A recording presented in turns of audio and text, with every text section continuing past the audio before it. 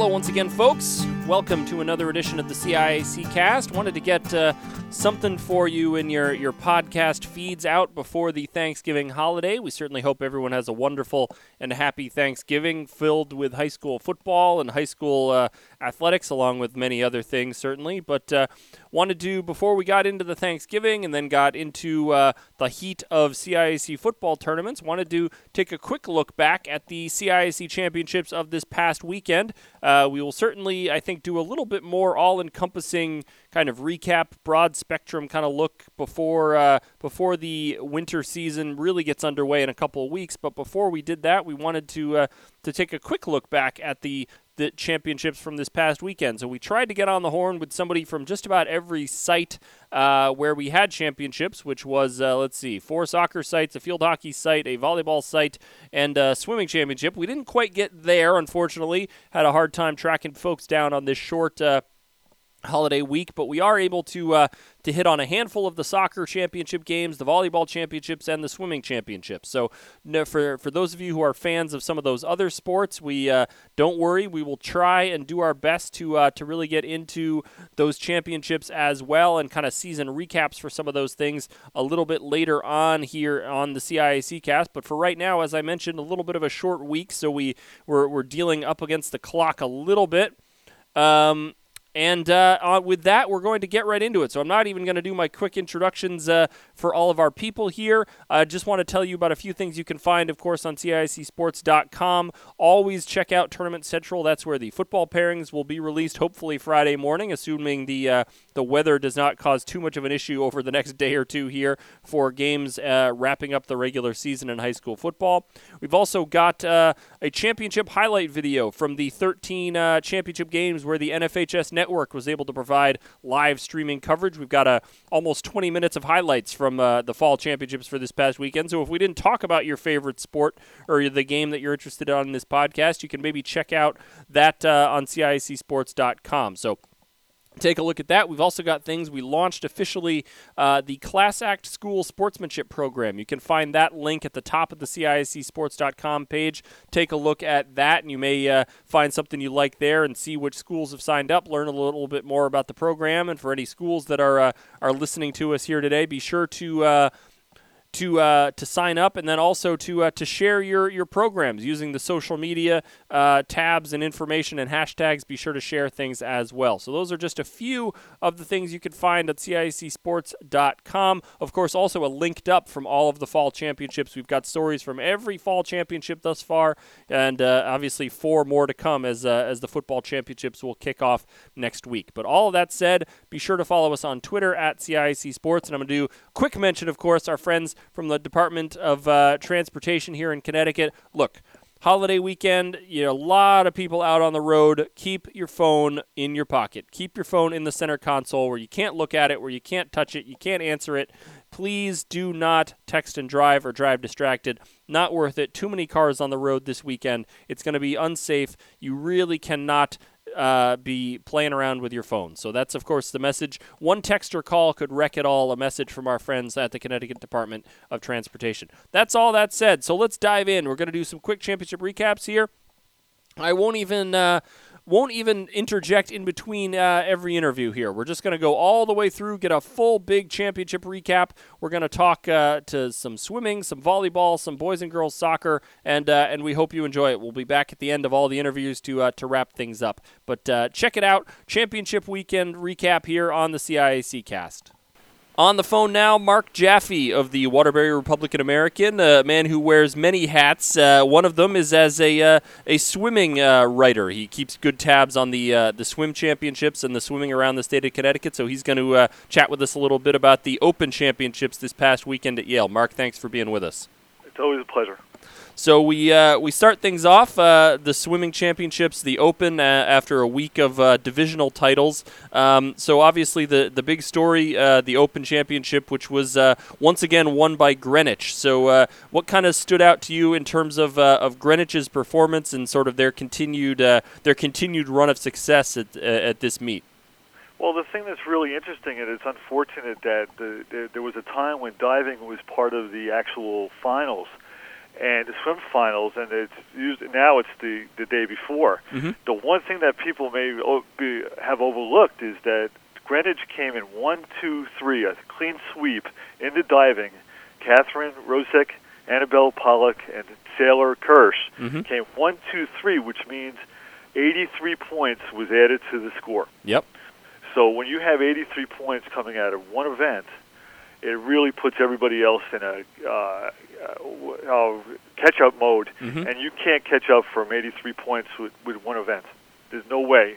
And they won by the thing that's interesting, the second-place finisher, Richfield, came in 110 points behind. All right? So 83 of those 110 points is critical. Yeah, absolutely. What have you seen from Greenwich, as well, that sort of, really... Well, this is another thing that's really important. Usually when Cheshire had Eddie Eston's teams over the years, when they were winning open titles, they were scoring points in every single swim event. And this is what happened with the Cardinals. Kelly Montesi was the only other winner other than the diver that won an individual event. Right. But when you look at the different point totals for all the events, they came in second in the 400 freestyle relay, the last event of the day. They came in third in the 200 freestyle relay. And they came in fourth in the 200 medley relay that started the day on Saturday. So when you're getting point totals like that, it just adds to the everybody playing catch up. And when you look at the times and you look at what it does is when you start off the meet and you do really well in the medley relay, even though they didn't win it, it gives the other kids that haven't swam yet some motivation.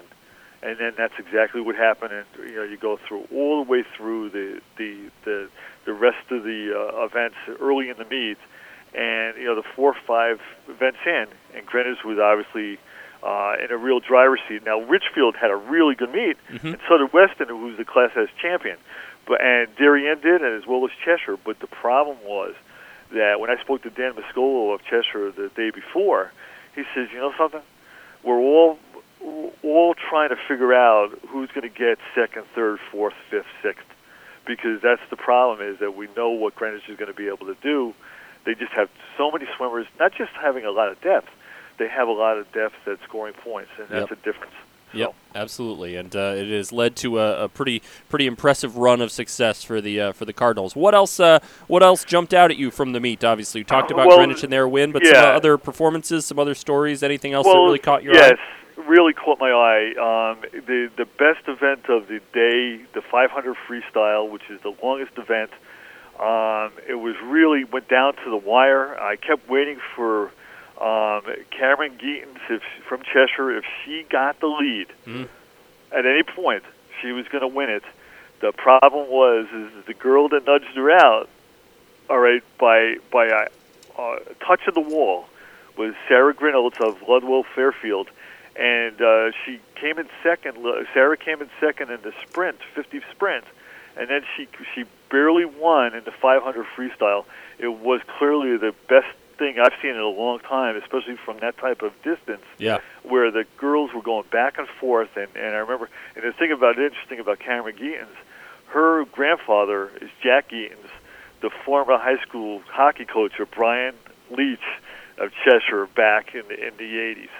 So it was really an amazing day for those two girls, and they both had success in the class meets, and that was really the thing. And another thing with Cheshire, they only have 5 seniors, and Geetons is one of them. So they're going to be one of the top teams next year, clearly. And Liz Boyer, who was a state open champion in the breaststroke as a freshman 2 years ago, she had a really great meet, and she came in second place in the fly. And Montesi, the girl from Greenwich, was the one that nudged her out. So, I think there's a lot of potential. Grinolds from Ludlow is going to be back next year as a junior. She'll be a senior next year, and obviously Boyer will be there. And there's a lot of up-and-coming teams. And the one thing that I've always enjoyed about the swimming level, whether it's the boys or the girls, the consistency and the coaching level is phenomenal. It's really paramount. And, the kids all know each other from state, national meets, and other meets. In other sports it's called AAU, and in other sports it's the traveling things. Right. In swimming circles, there's so much respect among other swimmers, and they know each other even though they come from different parts of the state. And so when they get to a place like Yale, it's a real celebration. And there's a lot of respect in the water and a lot of respect on the pool decks. And a lot of it is coming from the trickles on down from the coaching level. No question. It's definitely as much as any sport that you follow. It's a real community kind of around the and as you said, there's a lot of tradition among the coaches, but a real community among the schools and the athletes as well. Anything else that really caught your attention, Mark, in terms of performances? Anything at all that sort of jumped out at you? The biggest thing about it is that anytime you have a swim meet and you have a timing system, and I've been to enough of these over the years, is that you hope there's no problems. Mm-hmm. There's no delays, there's nothing like that, and everything seemed to go pretty smoothly, whether it was Tuesday, Wednesday, and Saturday. And a lot of it is the people that are running these events. A lot of it is just that everybody seems to be on the same page when they have those coaches meetings before the meets. And that's a big clear. The thing that's still kind of troubling to me is that when you have the three different venues, Wesleyan and Yale, and then Southern, some meets are at, there's such a difference in pool atmosphere, and the kids don't really get a lot of time to, if they're not familiar with the places. Like I had one girl from Holy Cross tell me she had never swam at Yale before her warm up on Saturday morning. Mm-hmm. So, that's an issue that, is really hard to address because they can't get practice time. Yeah. But I think the one thing about it, she did pretty good. Right. Madeline Mowad, she came in 60, was not expected to maybe come in the top 6, and she did. She got the last spot in her event in the 200 IM, and it was a great day. She's a junior, so she's going to be fired up going into her senior year next year. But, those are the things that kind of stand out, and certainly, having a venue like Yale with the rafters of seating, that's a big deal for anybody that was there. Yeah, no question. So we certainly love being at Yale every year and love bringing the championship there. So Mark, we appreciate it. We're going to be on the phone with a lot of folks today, but always want to get in touch with you and get your perspective on the swim championship. So thanks very much, and I'm sure we'll talk to you down the road as football starts really heating up in tournament time. Have a great holiday. Take care. With us now on the CIAC cast is Mike Madera. He was on hand at West Haven High School for the Class S boys and girls finals, both taking place at West Haven. Mike, thanks for being with us. No problem, Joel. Anytime. So we wanted to touch base on all of the championship action that took place over the weekend. So we'll start in West Haven and start with the Class S girls final. Two teams that know each other well, and in this case it was Old Lyme coming out with a 1-0 victory over Old Saybrook. Mike, what kind of jumped out at you from that Class S girls final? Well, I think from that game it was the play. Old Lyme came in and you were expecting Maya Johnson and her mate on the side, Jenna Baduzzi, to come up with the big scoring, and Old Saybrook did a nice job on them. But what really stood out was the play of the defense of Old Lyme. Old Lyme really anchored back there, and Callie O'Neill, not only did she play a solid game defensively, but she scored the lone goal off a direct kick, and I tell you, a nice bending shot that went underneath the crossbar, off the post and in. And you know what? This Old Lyme team was very disciplined. If I remember correctly, only allowed one goal in this whole state tournament, and that was in the second round to Summer. So they did a nice job bottling up Old Saybrook, and Old Saybrook came in with the reputation in this tournament. They had 9 goals coming in into this tournament and really got nothing going. I believe one shot on goal in the whole game. Really, yeah. So strong defensive effort earned Old Lyme the championship. What about in the Class S boys? As in that contest, you saw the matchup between Coventry and Old Saybrook. What was sort of the story in that one from your perspective? Well, again, it was defense. I mean, when you look at this Coventry team, I mean, they come in as the 3rd seed, and they didn't allow one goal the entire tournament, and they had 10 shutouts in the regular season, and with the shutout here in the final, that was That was the 5th one in the postseason. So 15 shutouts on the year. And, I mean, the defensive play, they really did a number on this Old Saybrook team. Old Saybrook never really got anything going, and anything they did get going was from the outside.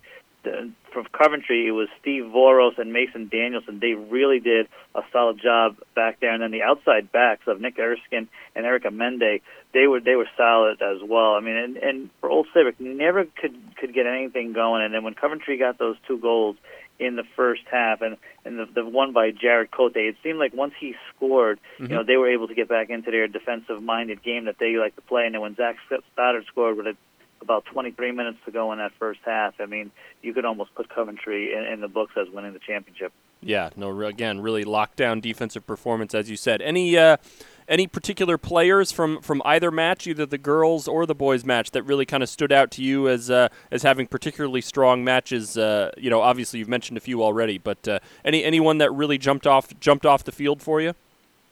Yeah, I think for Old Lyme, when you talk about the girls, we could start there.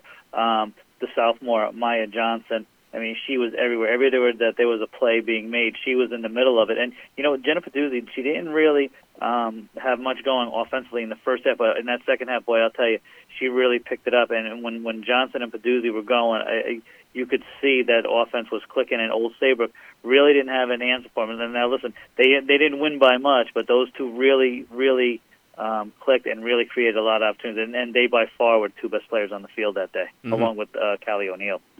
And for the boys, in that boys game, one particular play, you look at the win and you say, well, he didn't score, but Mike Sisk, he's a junior on Coventry. He was all over the field, and he was creating plays throughout the contest. In the first 2 goals, he got the assist on the Cote goal, but it was his play throughout the game. I mean, he just seems to be everywhere on the ball. Everywhere you look, or every time that there's a loose ball or a battle, he was the guy that won him. So, yeah, he really stood out, the junior for Coventry.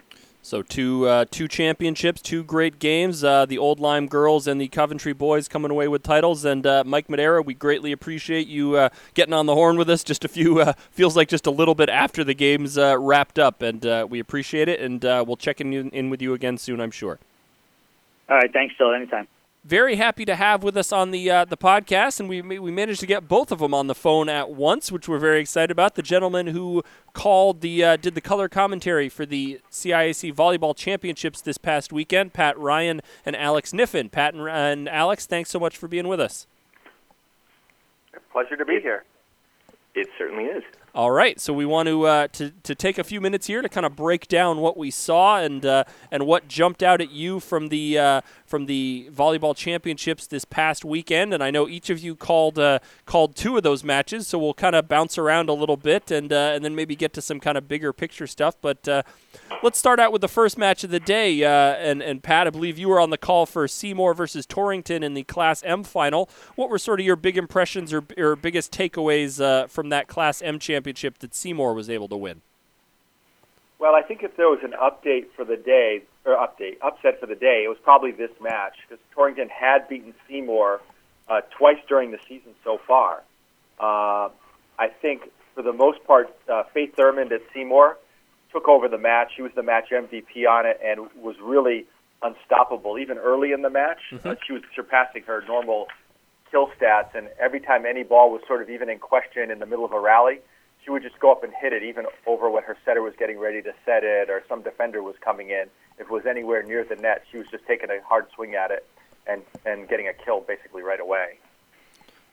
Right. Did you see? Was that really the difference from your perspective in terms of, as you mentioned, Torrington had defeated Seymour twice during the regular season. What did you see anything that really was different this time around, or what might have been the difference in swinging the match to Seymour this time?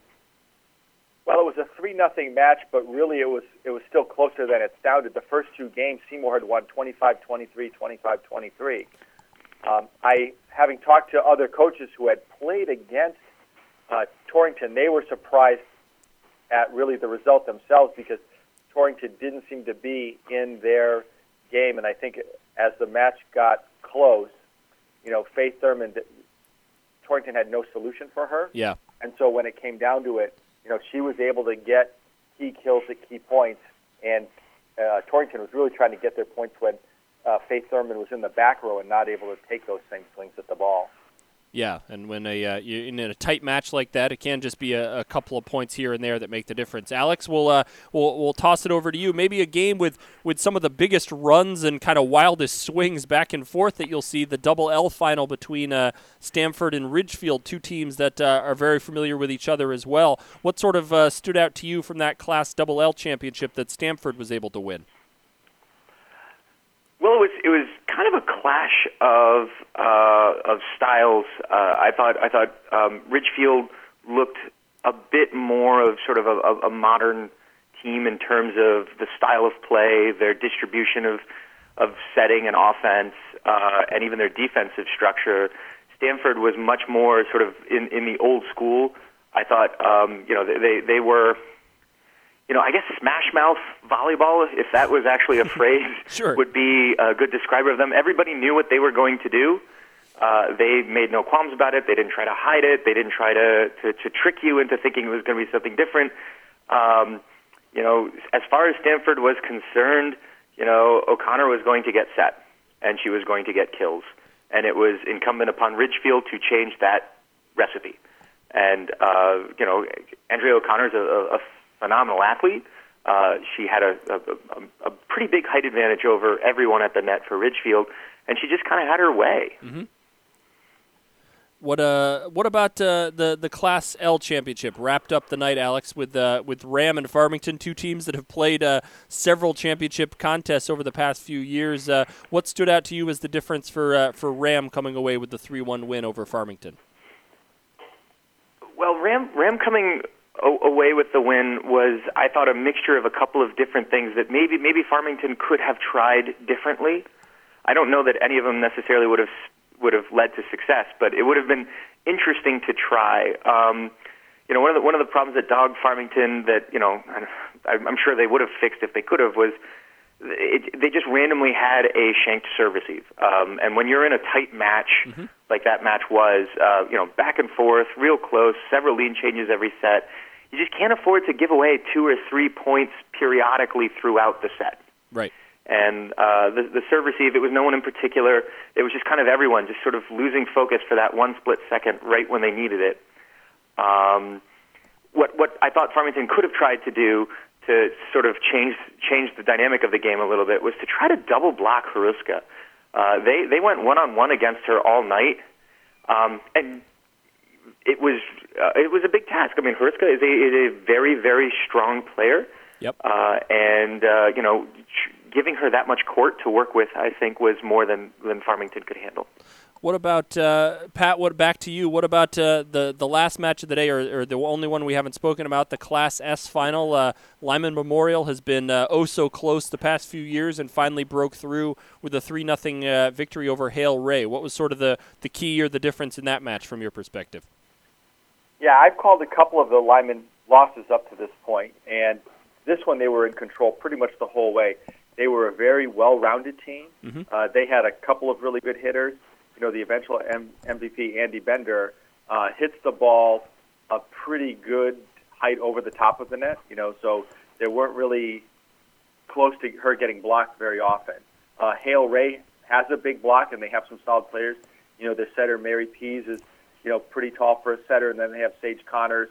And so when they were up there double blocking, they were able to shut the Lyman Memorial attack down. Mm-hmm. But I think really when Sage Connors from Hale Ray was in the back row and they set her a lot back there, Lyman did a great job of digging up a lot of those balls and then getting a counterattack on it to win the rally. And even in that match, there were so many long rallies during the course of it that were the first 2 sets were always ending in Lyman's favor. Mm-hmm. And, that mentally has got to be taxing, although the Hale Ray girls never gave up. I mean, they were in the third set, although that was the one that they lost by a couple points more than the first 2. There were a lot of long rallies with kids, diving into the bleachers and balls coming up. There was a couple of plays in particular through the course of the day with, some premature celebration. Yeah. And then the ball still comes back over, and then, the team that thought they had won the rally was in a scramble. And really, that's a testament just to where volleyball is now, where, these kids are fighting for every single contact every single point trying to win. No question. It really was. As I mentioned to both gentlemen, I've been working on some highlights from and trying to cut some of those long rallies down, underneath the minute or two that they seem to go on was quite a challenge on occasion. I'll open this one up to both of you. Pat, you mentioned that maybe the big, if there was a quote unquote upset from the weekend, maybe it was Seymour, beating Torrington after they had defeated them twice over the course of the season. But I'm curious, just if in terms of either match results or the way the matches played out in terms of your preparation, if there were any other sort of big surprises or just surprises in the ways that the matches unfolded, as a coach over the day. Did anything jump out at either of you as kind of surprising in maybe the way a team played, or if they won, how they won, anything like that struck you as surprising? I think for me, in the two games I called, the big thing that I was really pleasantly surprised at is how good the teams are getting and how well-rounded they are. Mm-hmm. So I've been coaching high school sports in Connecticut since the mid-'90s, volleyball, and really in the old days, and I'll even go back 10 years, a team would typically have one or two pretty good athletes, and then they'd have some severe deficiencies, weak spots on the court. And that's not really the case now. And, in the last 2, 3, 4 years, I just feel that the average level of play and the worst player maybe that a coach puts on the court is a lot better than 5 or 10 years ago. Yeah, I would certainly agree with that. I would say one of the things that struck me was in that similar vein, how some of the tactics, some of the defensive strategies, offensive strategies that are being run are maybe a little antiquated for the quality of player that's out there.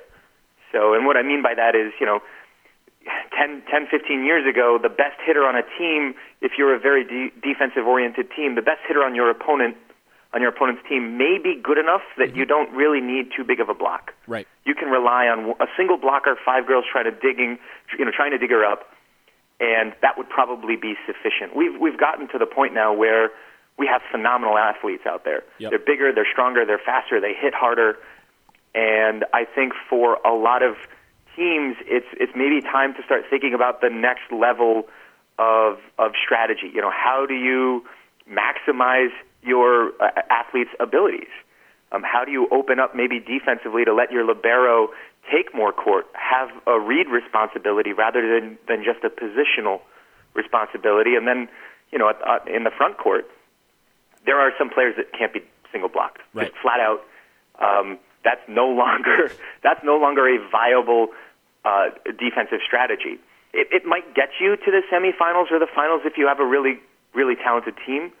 But if you want to win it all now, I think you need to be preparing your team for the possibility that they're going to play against athletes who are simply overpowering unless you double or even triple team them. Right. Interesting. So I can't argue with that at all. I think the girls are competing at a higher level even outside of the season. Club volleyball has exploded in Connecticut. So a lot of teams have girls that are playing in not just in Connecticut now, which is, again, 15 or 20 years ago, everything was super local, but now they're playing in, tournaments with 200 or 300 teams in, Boston. Hartford even hosts one now, but, Washington, D.C., they play in a tournament that has 1,000 players, and, a lot of these girls are going to play at the U.S. Junior National Championships, and, I think it's getting ready to be time where, you could turn a couple of them, loose and probably find a slightly more effective, offense or defense on it. Because the girls are used to doing it. They're used to playing it now, right. And they're maybe a little constrained in high school. And I think if coaches start to develop that confidence and ask more of their players, they'd be surprised at how well they'll respond. Interesting. Well, we'll certainly look to keep tracking that as we move forward. You talked about some of those phenomenal athletes, and just curious for, and I know we've heard some of the names perhaps already, but Pat, we'll start with you and just say maybe a player or two, and it could be from either team. Either the team that came up with the championship or the runner-up that really really popped off the court for you over the championship weekend. That really had an impressive performance. performance? Who were some of the players that really stood out to you in the matches that you called? Well, certainly in the Hale Ray Lyman match, Andy Bender was excellent. She was the MVP, and Sage Connors on the Hale Ray side, who was the runner-up there. Mm-hmm.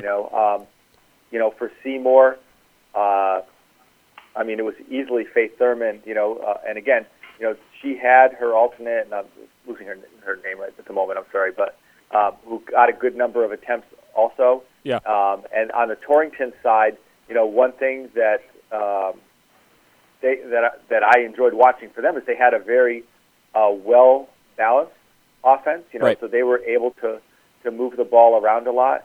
But I think really when it came down to it, Carissa Carbone on Torrington had been their kill leader, and they weren't able to get her, I think, as many swings on the ball as they normally get. Because again, looking at the stats going into the game, she was their kill leader on the season, but she did not get nearly the number of swings. And I think a lot of that was Seymour ending some rallies early before they could get balls to her in transition.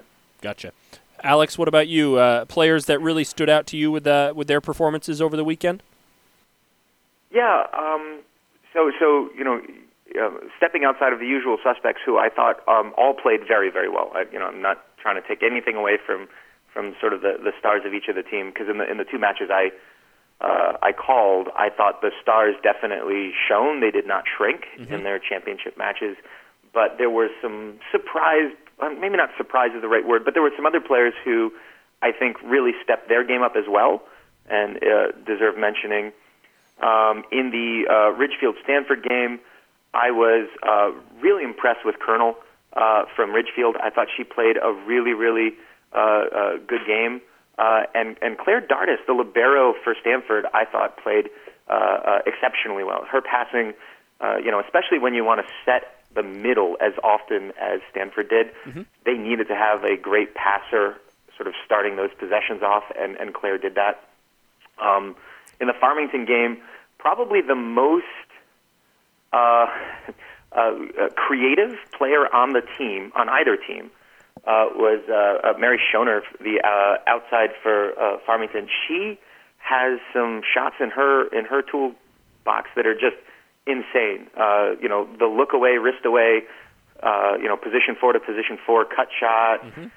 She could hit down the line. She needs to be creative, obviously, when she's in such a height mismatch as someone like Horiska or even Barry blocking her. She needs, she's giving up several inches of height. So she played, I thought, what was an exceptional match and very, very creative with what she did. And on the other side, unheralded perhaps, but Shea's contribution, especially blocking on the right side and helping to shut down Caroline Cullen and Schoner, who both got kills but were slowed enough, I think, to give Ram the edge. I thought that was a pretty big contribution that maybe didn't quite get the level of notice that it warranted.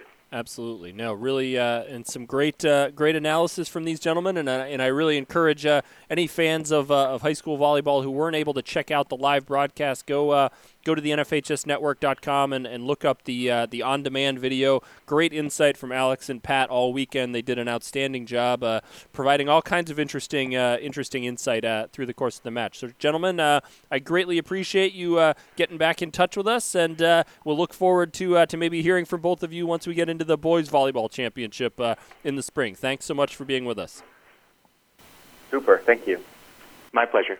On the line now with Joe Morelli, who I had the pleasure of sharing a press box with a few times on Saturday, and he's going to help us break down a few of the soccer championship games. Joe, thanks for joining me.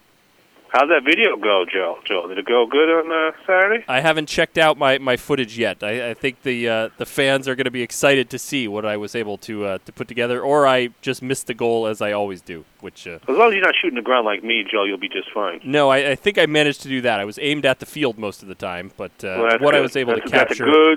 That's a good start. So Mr. Morelli was at Middletown High School to start his day to watch the Class L final between Joel Barlow and Daniel Hand. So give me your kind of big takeaways, big impressions from that Class L championship game, Joe. Well, first of all, on the overall weather basis, as we sit here today on a Monday, about 30 degrees colder, and it feels like you couldn't get a more beautiful day. Yeah. For a state final. I mean, it was just a beautiful day. For hand, it was a battle, and as I expected. I mean, Barlow's a pretty defensive-minded team. They were a 13 seed. They didn't even make their league tournament, but they play hand very well. The last two times they played each other in the state tournament, Barlow won 3-0 both times, and in 2012, hand beat them 3-0. So they're very familiar opponents, almost like rivals per se. But I think no one dominated the play, and it really was not a surprise it went to overtime. It was going to take one mistake for it to be determined whether who would win or be co-champions, and Barlow made the mistake. He capitalized on a header off a corner kick, and they're your state champions.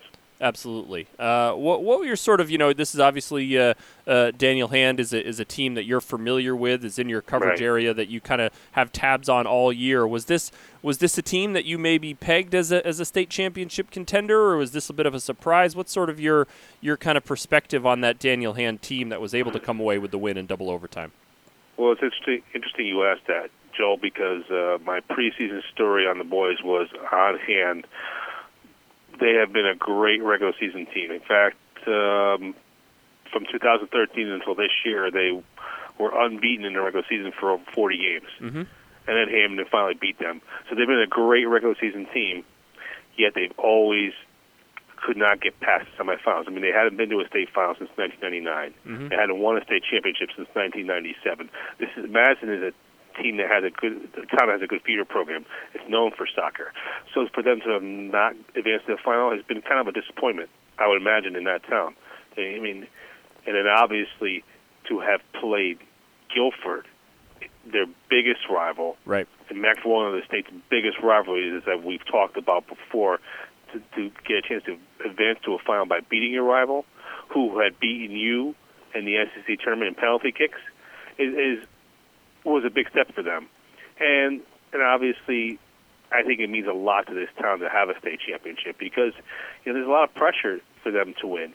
And when you keep losing in the semifinals, like last year, they lose to Avon when they dominated and losing penalty kicks. It's a very difficult thing because they feel like they belong. Stan Lekowski, the head coach, had told me in the preseason he felt once this team got to a final, he thinks future teams will be able to get to more finals now that the pressure's off. And with 6 of their starters from Saturday's game returning, I think that's a good possibility. Any particular players on either side that really jumped out at you from the championship game that you thought had particularly impressive performances on Saturday? I tell you what, Barlow was having their way in the first half, and I thought John Golczyk, one of the senior defenders, a co-captain who started almost every game, if not every game, for Hand since he was a freshman, had a particularly good game keeping Barlow from scoring, from getting off shot opportunities. And obviously, I think Liam Akers getting up above everybody else for that header was tremendous. And Matt Parker didn't have to make too many saves in goal, but he was able to intercept a lot of crosses and prevent Barlow from having more opportunities than they did. So, but they're a very balanced club, Joel, and they have a lot of talent, and they'll have a lot of talent back. So they're going to be there, and Barlow is going to be there. So don't be surprised if you see Barlow Hand at some point in the L tournament next year. Absolutely. All right. Well, we'll get you. We're going to have another gentleman join us, hopefully, on the podcast to talk about the action at New Britain. But I know you hit the road shortly after leaving Middletown and got to New Britain to catch at least the second half of the Double L boys final. Just your quick impressions from Farmington Shelton in the boys Double L contest.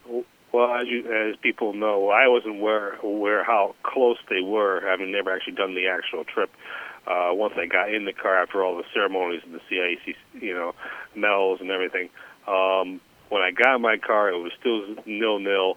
When I got to Willowbrook, Farmington led 2-0, and Farmington is going to be your number one team in the final polls.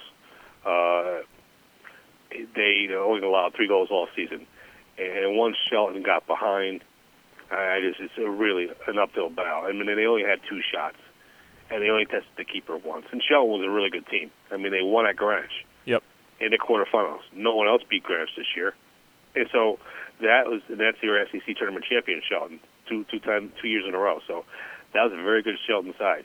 But Farmington is the best team in the state, even better than Hand. So they have a nice team and deserving of what their ranking is. Yeah, no, it really. I caught just about the same amount of the game I think that Joe did, and it did look an impressive Farmington performance. So, Mr. Morelli, as always, it was a pleasure to see you on Saturday, and it was a pleasure to catch up with you very quickly here to help us break down some of the championships. And I'm sure we will be checking back in with you again during basketball season.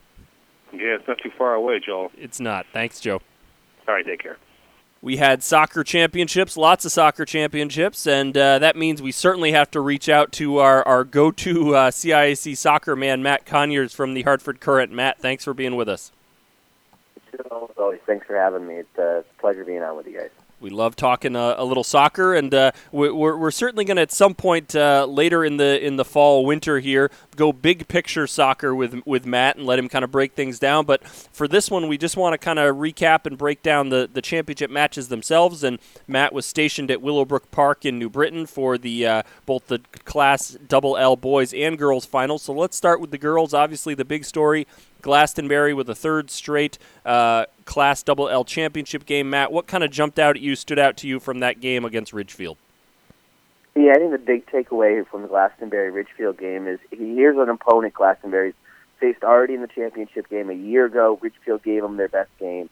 So Ridgefield came really into the season thinking, hey, we want to play with Glastonbury. We know we're a good team. We know we're one of the few teams that actually can play with them and really give them a game. Mm-hmm. So there was a lot of pressure on this game for both Ridgefield and Glastonbury. That Ridgefield came in so focused, and it really showed for most of that first half at Willowbrook. Ridgefield had the better of the play. They were getting better quality chances. They were really putting some pressure on Glastonbury that they hadn't felt. So for me, the biggest takeaway is that Glastonbury was put in a spot they haven't been put in all year, at least for a long, sustained time. Not just the first half, but also in the second half. There was a stretch in the second half where we saw their defense really get worked, really get tested on the goal front. And Abby Renault, who's going to Marist, who's joked all year that she hasn't had to do much for these shutouts for this Glastonbury team, she showed why she's really the best goalie in the state. She doesn't get to make that many saves, but then in a big moment, when the moment was as big as it got all year, she was ready. She made one tremendous save to her right, diving to her right, full extension in the air. It was going in. It was 2-1 at the time, probably about 15 minutes. I can't remember the time exactly, but it was late, 2-1. It was a big momentum shot. It could have tied the score, put them in a position that nobody had really been in against Glastonbury except Colin early in the year. How do they handle it?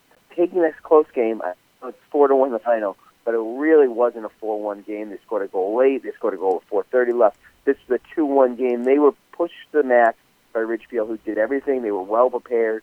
Were easily the second best team in the state this year. I know St. Joe's is a little bit of argument, but Glastonbury got a game from Ridgefield, got tested. You can't praise Ridgefield enough, and Glastonbury responded. They took that punch in that first half. They got a goal late. They took the punch, and they responded. And that was a sign of the character of this Glastonbury team and what really made them special. But they could handle pressure. I think a lot of people saw them throughout the year, and they said, they're going to need their schedule's easier. They haven't faced great teams yet. Well, they went through the FCAC teams in the tournament, and they got the best test on championship day against a team that was not surprised by Glastonbury. There was no secrets here, and they responded. So that really struck me out for Glastonbury, just their ability to not have these games and then get thrown into one and really handle themselves well. But we're very impressed. I knew Ridgefield was good. I'd seen them earlier in the year. I obviously don't get to see them a lot during the season, but I'm very impressed with what they brought to the table and how they defended against Glastonbury. Yeah. But 60 in a row now for Glastonbury, and that's a lot of pressure for the kids. Remember, we forget sometimes these are high school kids. for the pressure, every game they face is pressure with that streak, and they've really handled themselves well. Yeah, no question. And as you said, that that's sort of in a perfect world, that's kind of the fun of the CIAC tournaments. You have a team in Glastonbury that's dominated, and then they get matched up against a team the best from another part of the state, and they don't face each other in the regular season. But let's see who's going to come out of it. And they got pushed, but were able to answer. On to the boys Double L final, Farmington against Shelton. Obviously, a lot of backstory sort of heading into that one, unfortunately. But what sort of stood out to you from that match, as Farmington able to come away with another championship in boys Double L? Well, let's focus on Farmington. 26 hours before the state championship, they find out they have to play a new opponent. I just thought the way they handled themselves showed why they have won so many titles recently, 5 in the last since 2008, 12 total. Coach Steve Waters said, "Hey, it doesn't change anything. We're still playing on that last Saturday of the year. This is what we've worked for all season. We wanted to be playing in that last game. We're playing in the last game. The opponent changed, but we don't change." And the kids had the same reaction. They just wanted to go out and play soccer. They wanted to bring a title back. I think what some people don't remember or realize with this Farmington team is this group in particular, they played in a final, but they've never won. Mm-hmm. None of them were on that Barlow team from 2013 that won big in Class L. They moved up in 2014 in Class LL. They lose to Glastonbury in overtime. Some of the kids who were on that team remember that game specifically. They did not get to the final last year. So these kids, Farmington, they were playing in a final, their second final, but they had never won. So there was that pressure to, hey, we can't be that senior class that goes out without a title. Right. And so Farmington stayed focused, stayed on task. Everything you can say about what happened with Shelton, what happened with Danbury, that's a big picture stuff. But Farmington did what they needed to do. Shelton got in based on the rules. The rules are there. They can get in. If we want to reevaluate the rule, then we reevaluate the rule. But in the book, and if you follow the letter of the law, Shelton moves in by the letter of the law. That's just how sometimes sports can be cruel like that. If there's a bigger picture question, yes. But so Farmington had to face Shelton. They knew him a little. They had seen him a little during the year, but they didn't get caught up in that. They didn't get caught up in the need to have a team together. They got caught up in playing their game, being defensively strong. And really what that game showed me is that we had a very, very deserving champion this year. Farmington allowed 3 goals all year. They were stingy once again in the championship. That when they got their goals, the 2, especially in the span of 2:28 in the first half, right in about the middle part of the first half, those were textbook soccer goals, and that's kind of how Farmington scores. They withstood a little bit of pressure from Shelton at the beginning.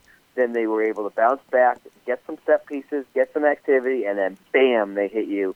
They hit you with 2 great through balls. Blake Ruttenberg scores both of them. Just really textbook plays, especially the first one. Through ball onto the side into the box, hits the ball to the far post, and all of a sudden it's 1-0. Just a very, very poised effort by Farmington. They don't get thrown out of their game. They just stick to their game. And there's a lot of critics always of Farmington of maybe how they play or what they do, or just everybody likes to root against the team that's on top. Mm-hmm. But there's some beauty to the fact that Farmington has done this again, like Glastonbury in girls soccer, with the pressure.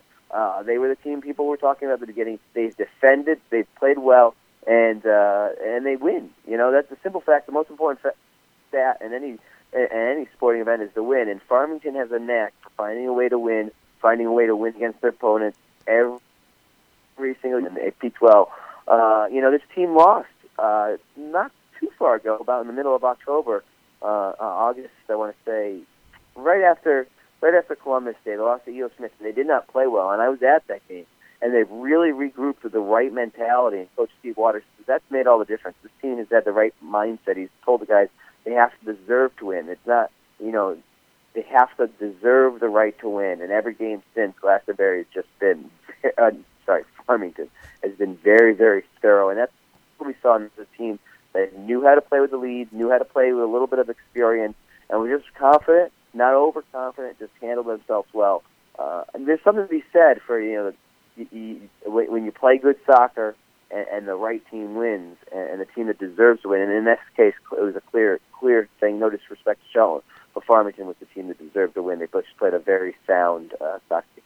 Yeah, no question. They certainly, as you said, they just know what they're doing out there. It was clear. I caught maybe the last 20 minutes of the match, but it certainly showed a level of confidence and composure and sort of understanding of what they wanted to do, and just had things totally under control. Looking at both matches and all four teams, maybe give me a player or two that really jumped out at you. That obviously you're familiar with.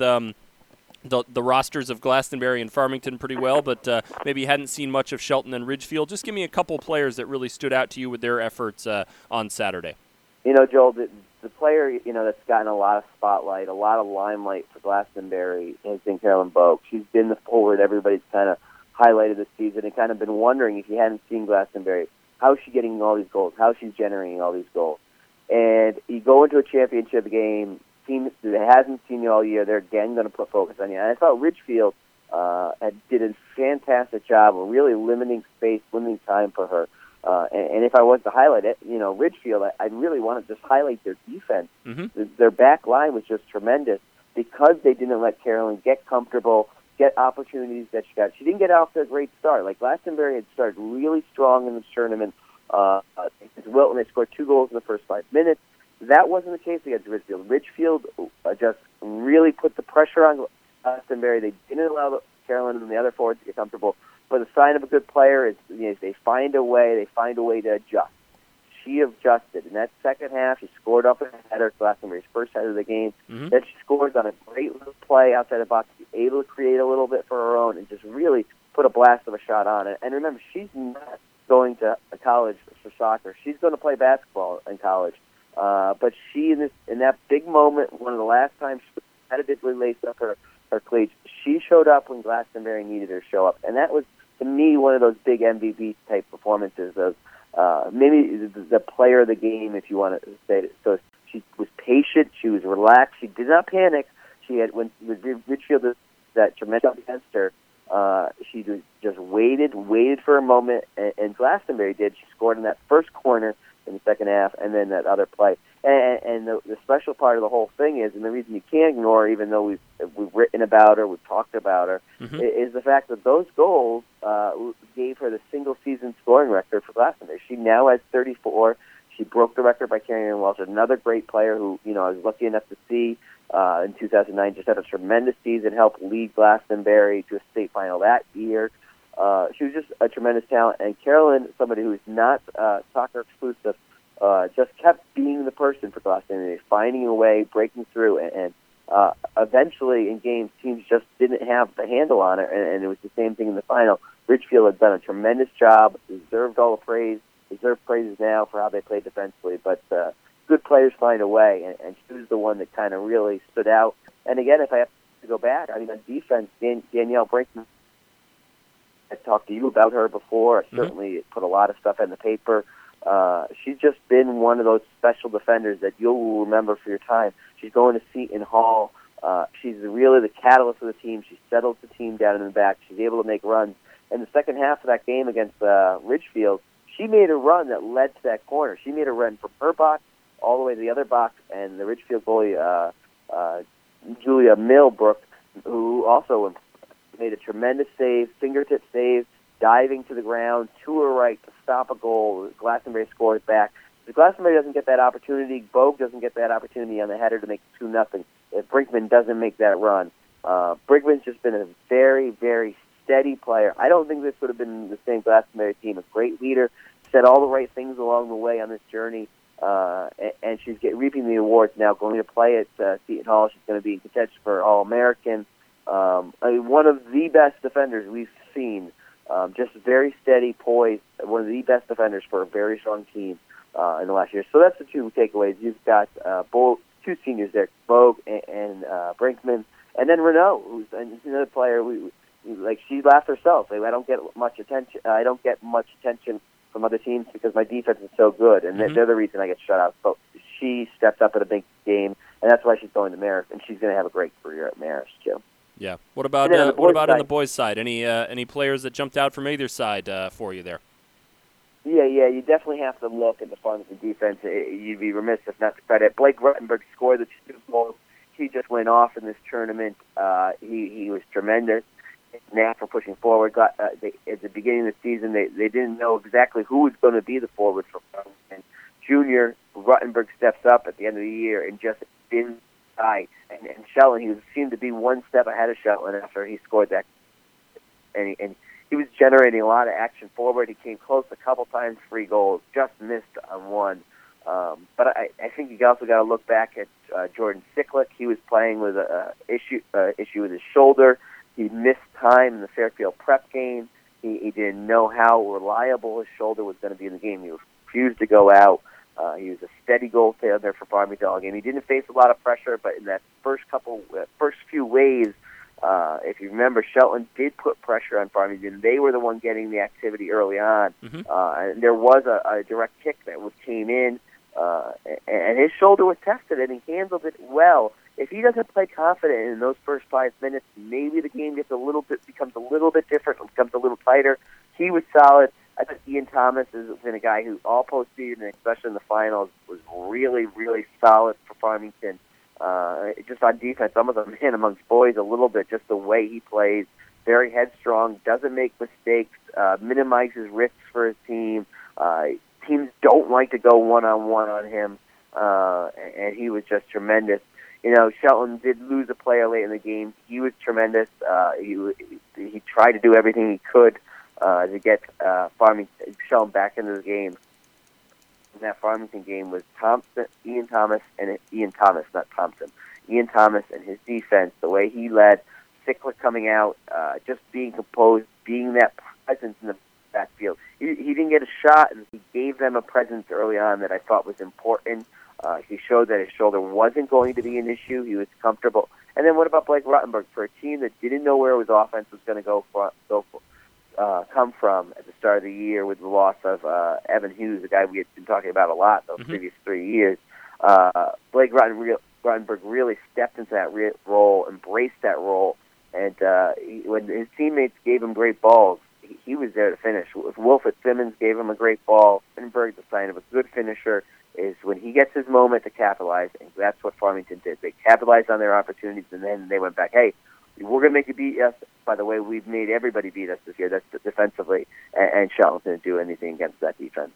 No question. So a lot of good stuff, and you can check out Matt Conyers' stories in the Hartford Courant and online about those championship games. And as you said, two teams, two really traditional powers in high school soccer in the state of Connecticut that were able to come away with victories in the Class LL championships. And Matt, we as always appreciate you chatting with us. I'm sure we'll catch up with you again a little bit later on when we can catch our breath and maybe do some some big picture kind of stuff on the 2016 high school soccer season. But for now, we greatly appreciate the insight on two great championship games. Thanks.